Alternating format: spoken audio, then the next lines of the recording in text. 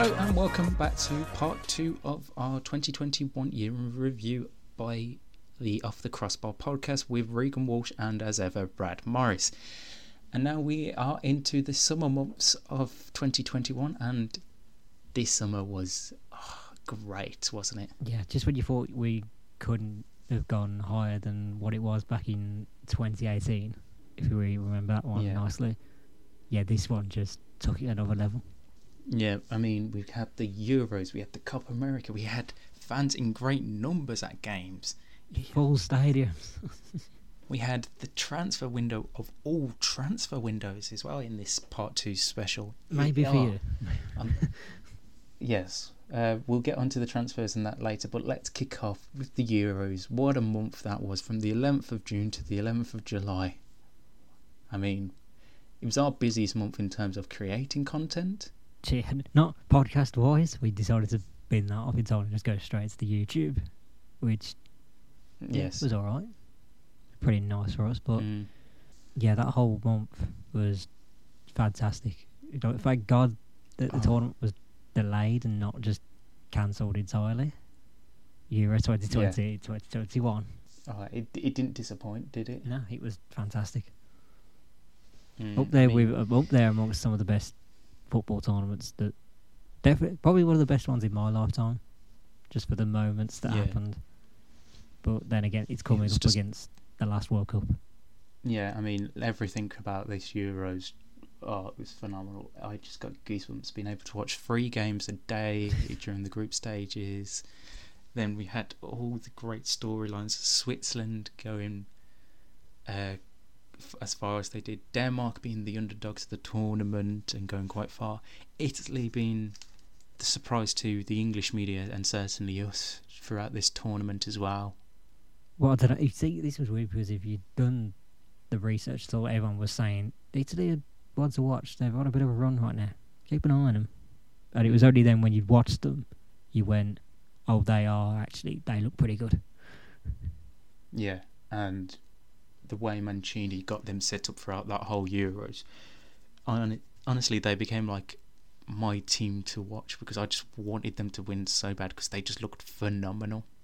Yeah, they did. There's obviously many reasons for that. I feel like one of those as well, you can say with the tournament, was its hosting as well, because this was a tournament where they did it all over Europe. Is that the wisest idea of a global pandemic there? Who knows? We're still going to do it. Yeah, I mean, obviously that was all planned pre-pandemic and all that, but to be fair, I don't think it really disappointed, like having it across the 12 cities in the end. No, because there's positives and negatives to that. Obviously, the positive is it's a lot of different countries they go to. That's pretty good. Makes a bit of a difference. But the negative was, if it was your country, you're gaining a massive advantage out of that. Yeah, that was probably one of the key things that many people noticed. Obviously, England played all but like 1 or 2 of their games at Wembley. Played every single game except for the Ukraine quarterfinal. Yeah. Which was that in the Netherlands? It was Italy. Italy, yes, in Rome. Obviously, the sad bit of this Euros was the Christian Eriksen situation, where he unfortunately collapsed on the pitch for Denmark. But the fantastic fast reactions from teammate and captain Simon Kjær and the medical staff, which was fantastic. And obviously, he's gone on to make a recovery and should be playing football hopefully again in 2022 if things go well. But yeah, and then just everything else about that Euros. I mean, people got believing in England being able to win a trophy for the first time since '66. Yeah, I feel like I have to emphasise that's people, except for Regan Walsh. Yeah, that's why I didn't say us. I said people because I never believed it. Don't worry. Go and watch the YouTube clips. This man was not feeling it. Oh God, no. I don't know how. As much as I attempted to get him on side, it just wouldn't happen.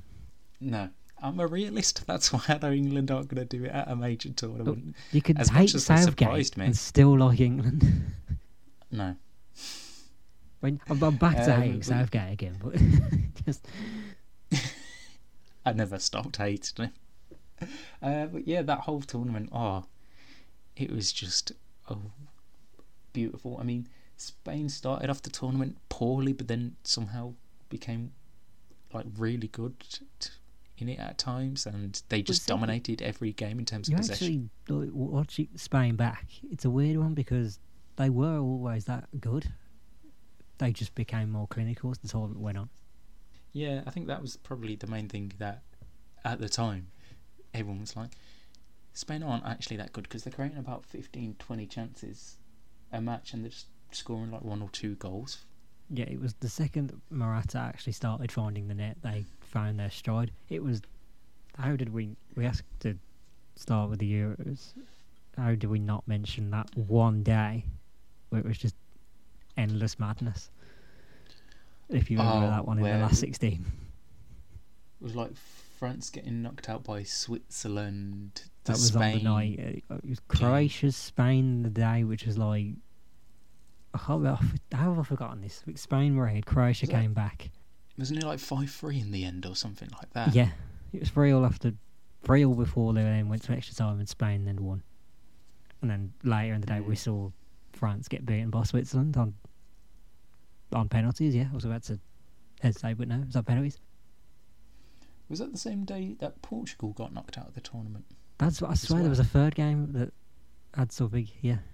Yeah, I feel like it was the same day Portugal got knocked out, and it just bonkers. And I remember watching them games. I'm like, this is just peak football, and I just needed that whole day just injected into my veins for the rest of the year.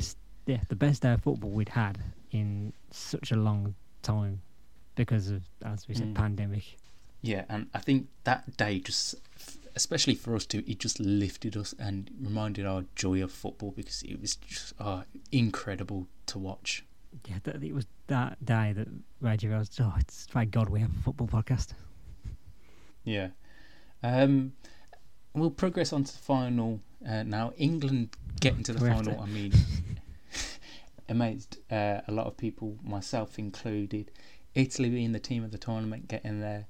Obviously, the commotion pre-game with all the fans, which was obviously a massive disgrace to see, but no surprises with England fans. No, but I feel like we have to talk about that before you get to the actual game because it was a sad end to what had been like a positive tournament fan-wise. Yeah, apart from the Hungary situation over in Hungary. Yeah, obviously not that. I was stalking England fans specifically. Yeah, they'd be fine, and they just lost their way at the end. It's partly a security thing as well, because how could you not expect it to be like that? Yeah, I mean it was the first major final near full capacity. It was about wasn't it about 80% that for the final it got raised to? I can't remember, if I'm honest, but. Yeah, it was just a whole commotion that could have very easily been avoided if they just planned better. Yeah, but yeah, the final itself, I know England did lose, but it was a great game to watch. I don't know, it depends how you were watching it. I said I wouldn't be nervous for it, but then as it went on, it was like, I'm nervous now. I've never been that nervous for Villa games. It's weird. It's weird how I just started thinking, oh God, what is this? Yeah, but yeah, definitely, class tournament, and yeah, the final, like I said, despite England losing, was just absolutely great to see, and Italy deserved winners in the end after looking back on that tournament. Yeah, in the end they deserved it, although it was there for us. I still fully believe it was there for us when you look at where Italy are now in December. Yeah, and also the whole situation on the penalties as well still reeks in my mind. Yeah, a little bit. It's the sad thing that it had to be 3 black players as well. Which just, I don't even want to go into the awful abuse they had. After the year that Marcus Rashford had, he didn't deserve that. Oh, 100%, he didn't deserve that. I mean, that man did so much for the United Kingdom in 2020 and in 2021. It was unwholeheartedly just unjust, and, well, not just for him, but the other players as well. Obviously, you don't want to see racism being happening, but it was absolutely crazy to see the hate that they got. The graffiti on the mural. Yeah, that was the moment I went, yeah, this country can't be fixed. It's just ridiculous. Like, getting that worked up over a game of football. Like, yes, you're disappointed, and I'll talk about it in part 3 of my disappointment with Man United over this season. But you just don't do that. Like, fans can get disappointed with games, and like I said, I have done with Man United in the past, and will always do so. But I've never and will continue to do so. Player hate and sending messages to all of this. Like, it just never enters my trail of thought to do. No, it's a weird one, isn't it? But at least with the final, we did get iconic shithousery from both Bonucci and Chiellini. Start with the Chiellini one first, nearly killing Bukayo Saka. It was a fair challenge. Fair challenge. He didn't get sent off, did he? Could have strangled him. Poor little Bukayo just ran past him, and then he's. But no, fair play with Bonucci. When he said it at the time, I was going, "Oh, you bastard!" But I love you. Yeah, it made me respect him. Just yeah. One final thing on the Euros before we head over to South America. It actually proved that VAR worked. That whole tournament, it was good. The tournament that made us realise, oh God, our referees are shit, aren't they? Yeah, that was the start of English. It was funny. It's still always remember, because it was the one actual error in that whole tournament. Who was the referee that caused it? It was the English one. Yep, England officials on VAR. Wasn't it Anthony Taylor on VAR? I can't remember who it was, but I don't really want to go for Anthony Taylor because he handled the Ericsson stuff brilliantly. Yes. But I don't get our referees why they can't just deal with VAR properly. Even now, it's worse now when they've been around referees that have used it properly. Right, let's head over to South America for the Copa America, and not even the tournament itself. The whole lead up to that tournament was fucking bonkers. I don't remember this. Fill me in, because... So, on the 20th of May, Colombia was removed as co-host amid ongoing protests against President Ivan Marquez, and then Argentina was removed 10 days later due to COVID issues, high numbers, and then the following day, Brazil was confirmed as host of the tournament, despite them also being in the same boat as Argentina at the time. Worse? If not worse. Worse than Brazil been the worst ones of this whole pandemic, because they're still led by a bloke who, honestly, after all this, even isn't somehow charged with criminal offences. It's shocking. He actually might go down as one of the most bonkers presidents ever. Still we to had this day, Trump in the last 4 years. Yeah, still to this day, I don't think the guy believes COVID's a thing. No, he doesn't. 100% he doesn't. He was just absolutely wild. Yeah, I don't want to go too far on it, because otherwise we're going into a different area. Yeah, tournament itself didn't get much attraction in England. Obviously, it was being played at the same time as the Euro, and the time zone. It was late evening for us. I got all I got was my Emi Martinez fix, and boy did he give me my fix. I mean, should we just talk about that game against Colombia when he saved the whole penalty situation and the dance? This was the day the guy became my hero. Absolutely crazy. That was the Davinson Sanchez penalty, wasn't it?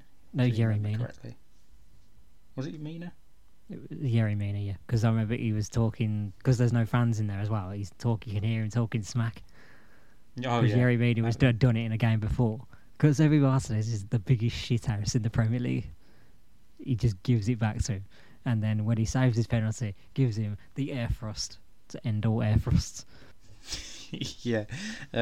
Argentina obviously then going to win that game on penalties, and they win the final and give Lionel Messi his first international trophy. Oh, just... It was about time we got on the level of Ronaldo, weren't it? It was just, when it finally came for him, it was just beautiful. I mean, at the time, I don't know whether it still is, but it became like the most liked photo on Instagram, him with the Copa America trophy. I don't know, I don't remember. Probably was, yeah. To be fair. It was nice. He just went absolutely wild.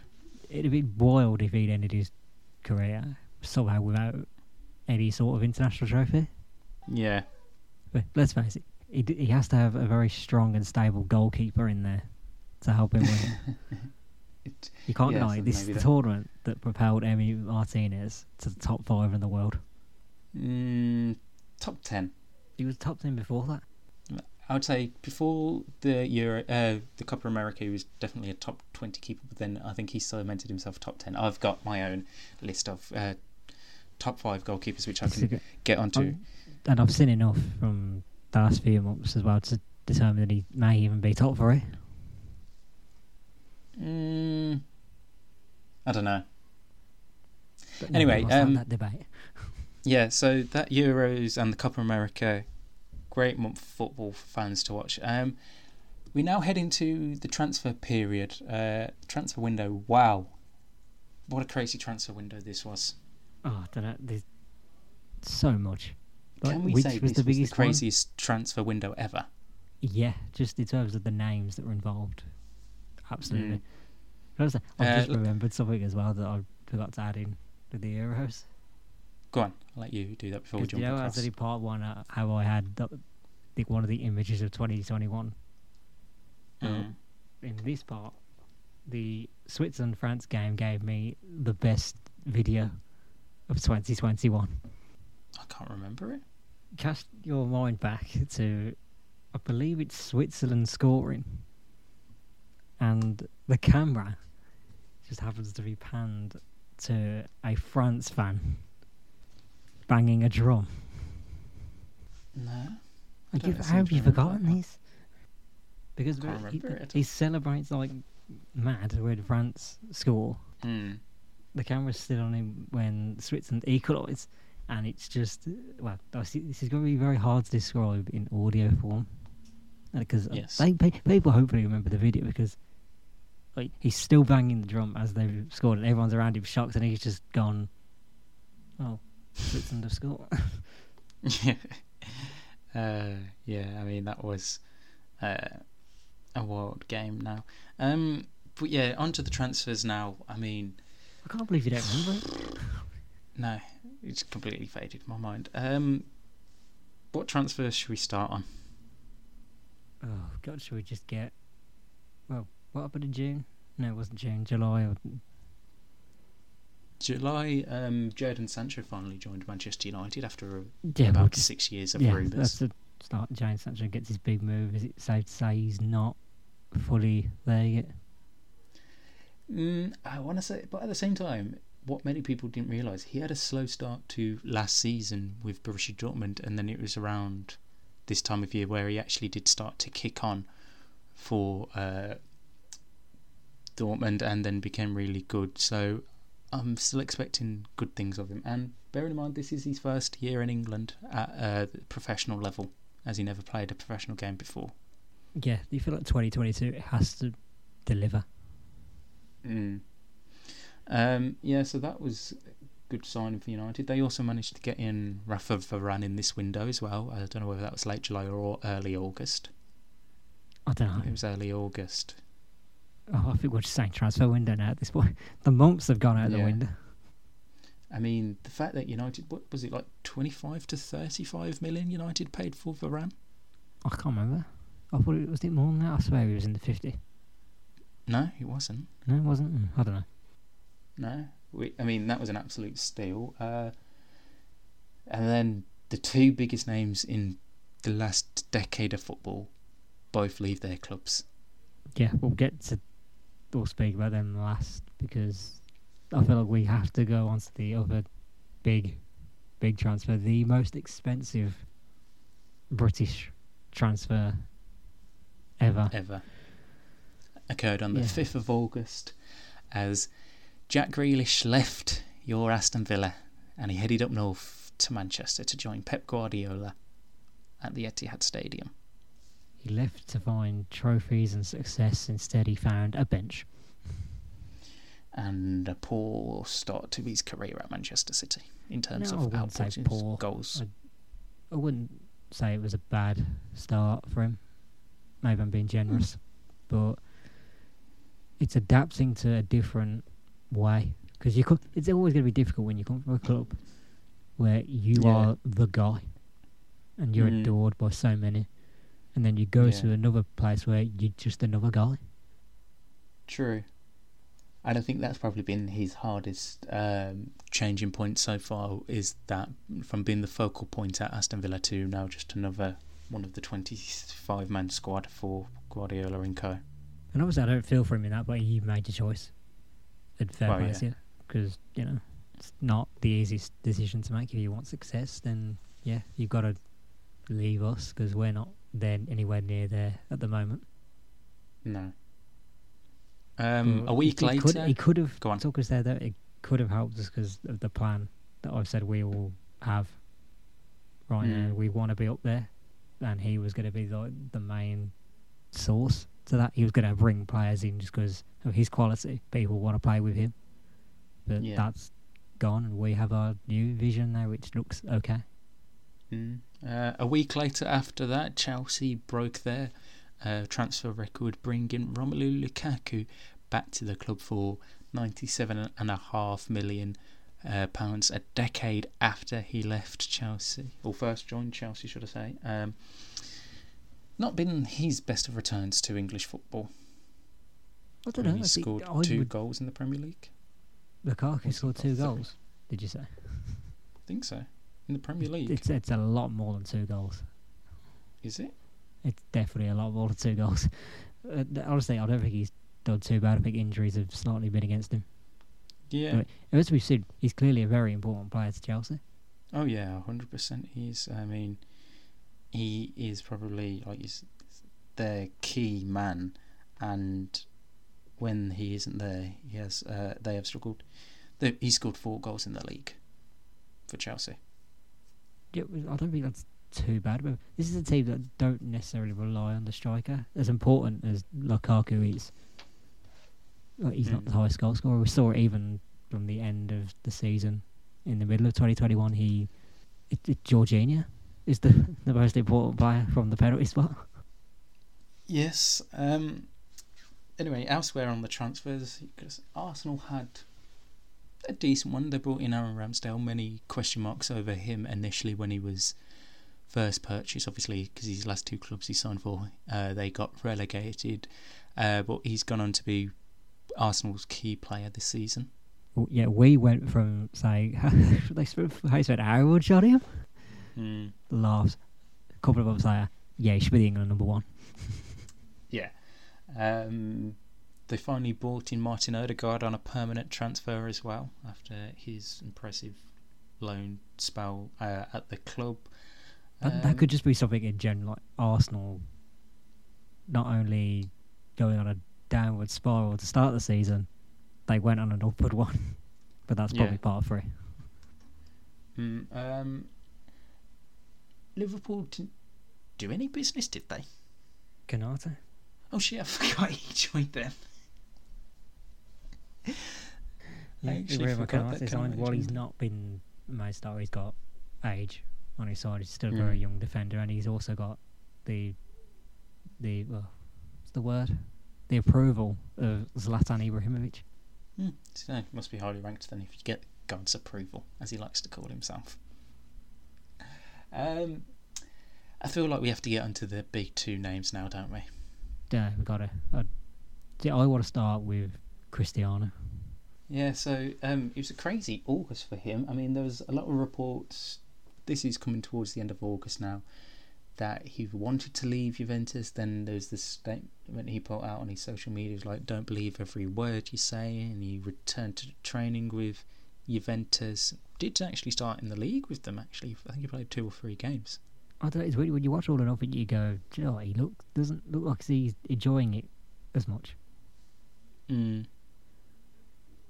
it's an understandable one for his side, but oh my god, in some parallel universe he could have signed for Manchester City. Honestly, for them few days I was like, oh shit, he's going to go there. And then I was like, he won't go there. He's too loyal to Manchester United. Like, he wouldn't do that to Fergie. No way he would do that. I just found it funny watching all the Man United fans going, they really don't think he'll go there. They know who they're dealing with right now. It's Cristiano Ronaldo. Do you think he cares about them? Oh no, he does. In case some point he does. I was just talking about fans. Obviously he'll care about Fergie, but he don't care what Man United fans think. And then obviously that 48 hours where Fabrizio Romano put out the tweet of like he's joining Manchester United. It was just a sight to behold, and genuinely when it was announced I had just like goosebumps all over me. It was just it was so good to have him back. Yeah, he obviously repaid that one pretty quickly. I feel like that's a get apart for a topic, but we could at least mention the debut, because that's in our time frame. But couldn't have gone any better for him, could it? His debut. No, they put him in straight from the start. No real risk in that. You're playing Newcastle, so it's not the toughest of opposition. And he ended up with 4-1. Yeah. Scored the first 2 goals. Yeah. So can't complain about that, can you? Well, you can if you're a Newcastle fan, but no, I mean Man United and Cristiano Ronaldo, they can't complain about that. No, obviously not. And then we'll head back just 2 weeks before the 10th of August, the saddest day in recent Barcelona history. The day the club finished, you mean? Yeah, the final nail in the Barcelona coffin. Well, it was actually the start of it. No, I don't think it was. I think. Well, it was the biggest. It was the biggest blow. Yeah, and we have, of course, talking about Lionel Andres Messi finally leaving Barcelona. A day many thought would never happen, whilst he was still in the prime of his career. A day that, even to this day, still doesn't seem real, does it? It's always weird seeing him in the PSG shirt, but even he realised to keep Barcelona alive, I've got to go. Yeah, there was literally nothing he could do. Even like there was obviously the rumours of him willing to take a wage cut, or some were saying, why can't he play for free because of the rules in Spain? You can't do that, and there was all this different conversations going about. But because of Barcelona's astronomical debt, he had to leave. And as much as it hurts the fans of the Blaugrana and Messi, there was just no other way around it. No, like the fans needed to channel their anger towards owners. Yeah, board mainly members, Bartomeu. Yeah, a little bit on Laporta as well, considering he just tried to take their league from them. But oh yeah, sure. Yeah, the whole club in a mess. And you don't know when it's going to end, or at least improve. No, nothing short term says it's going to improve. But yeah, them 2 transfers just made that summer window the craziest one we've ever experienced. And in a way, yeah, I feel like it could still always be better. Just because the way football is. Yeah. I mean, next summer really could be something interesting, because both Haaland and Kylian Mbappe could be on their ways out of their clubs respectively. So that's something that could make a turn for the books as well. But yeah, in terms of like big name stars, I think summer of 2021 was definitely up there with the craziest, if not the craziest window. Yeah, but yeah, I don't know where we're going now with this. What I will do is we'll bring it back to games, and here in England at the 14th of August, the day many fans have been looking forward to for 12 to 18 months. Full fans back in stadiums. Again, beautiful scenes as described earlier. That was then again until you remember your Sport Villa. Yes, I mean, I was fortunate to go to one of the early games of the season, and it was just so good to be at a stadium. It just, honestly, it was just great to watch football live in the person again, and like, I didn't think I'd ever miss it in the way that I did, but it was just so nice, and it's made me appreciate football even more. Yeah, a lot more appreciative of it. I'm still yet to have gone to a men's game, but my circumstances make it a bit more difficult for me. But even we've gone to women's games, and it's still weird, slightly. I don't know why it feels like that. But yeah, I mean, football returning. Man City have just been on fire in the league this year, in the Premier League. I mean, just incredible. We look like we've got a proper title race going on in the Premier League as well. Yeah, obviously, where we're ending here with part 2, it started that way. Obviously, part 3 discussion, we could be a bit more clearer with that. Yeah, and Norwich are just doing what Norwich do. Yeah, they're just there. Yeah. Right, September saw the return of the Champions League as well, which is this is our final part now, September. Champions League football, always good to be back. It was also the first year of the new Europa Conference League tournament, which to this day still confuses the shit out of me. Speaking of shit. What? Where are you heading on with that one now? I thought you'd understand that one because the dog shitting. Oh yes. Well, that wasn't September, but I just that's my image now. I can't unsee that. Anyone says the Conference League, that's all I see. Had some very interesting groups drawn. This tournament's happening, and it still hasn't convinced me this is the most pointless tournament ever. It's honestly, apart from money reasons, it's the most made-up bullshit ever. Other than seeing Roma get battered by the Norwegian champions, Bodo Glimt. So meh. Yeah. Yeah. No, actually, Spurs being Spurs in the tournament has been quite funny. But that's later. Losing. We can laugh at Spurs in part 3. Yeah, true.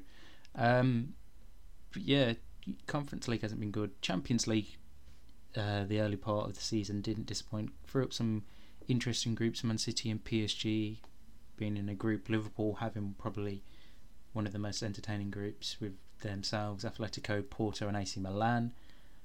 Man United being able to have revenge against Villarreal in the group stages, and Group G being probably the most wide open group in Champions League history, with the likes of Lille, RB Salzburg, Seville and Wolfsburg in one group.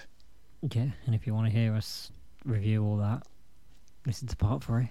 Yes, so do you think that is the end of part 2? I can't think of anything else that's happened over these summer months. I feel like the Euro talk and the transfer window is suffice enough to be its own mini podcast. Anything else you want to finish on before we head into part 3? Not that I can think of on the top of my head, but those few months were a nice cleanser. If you will, to like the end of the football season, which is nice, fans back, and then we peak with the Euros and then whatever the transfer window was. Yeah, just ridiculousness on top of ridiculousness.